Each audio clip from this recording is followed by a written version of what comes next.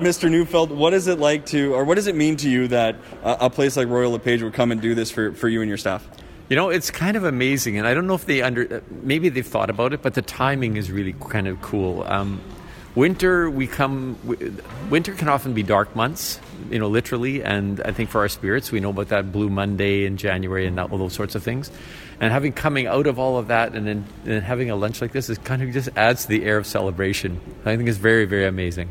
It's not been easy for students or for teachers during this whole pandemic. So, to get a break like this, what does it do for just the mentality and the spirits? We've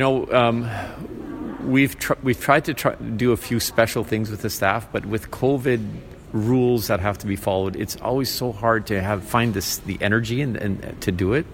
And so to have it happen more frequently, it just feels as if the community is walking with us, and that makes a big difference.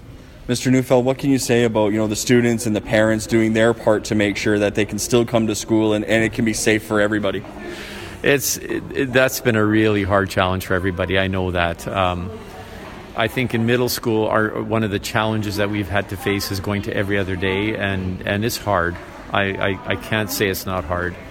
But I have to say that the way our staff and have been working with kids, and the way the kids have been working with our staff, and now with parents, we've just been getting really positive support. It's been really, really good to be able to work together with parents. We have some kids who have been falling behind, and we're trying to find ways to provide extra support for them. I don't blame them. They're at home, and it's hard on some of those days, so it's been tough.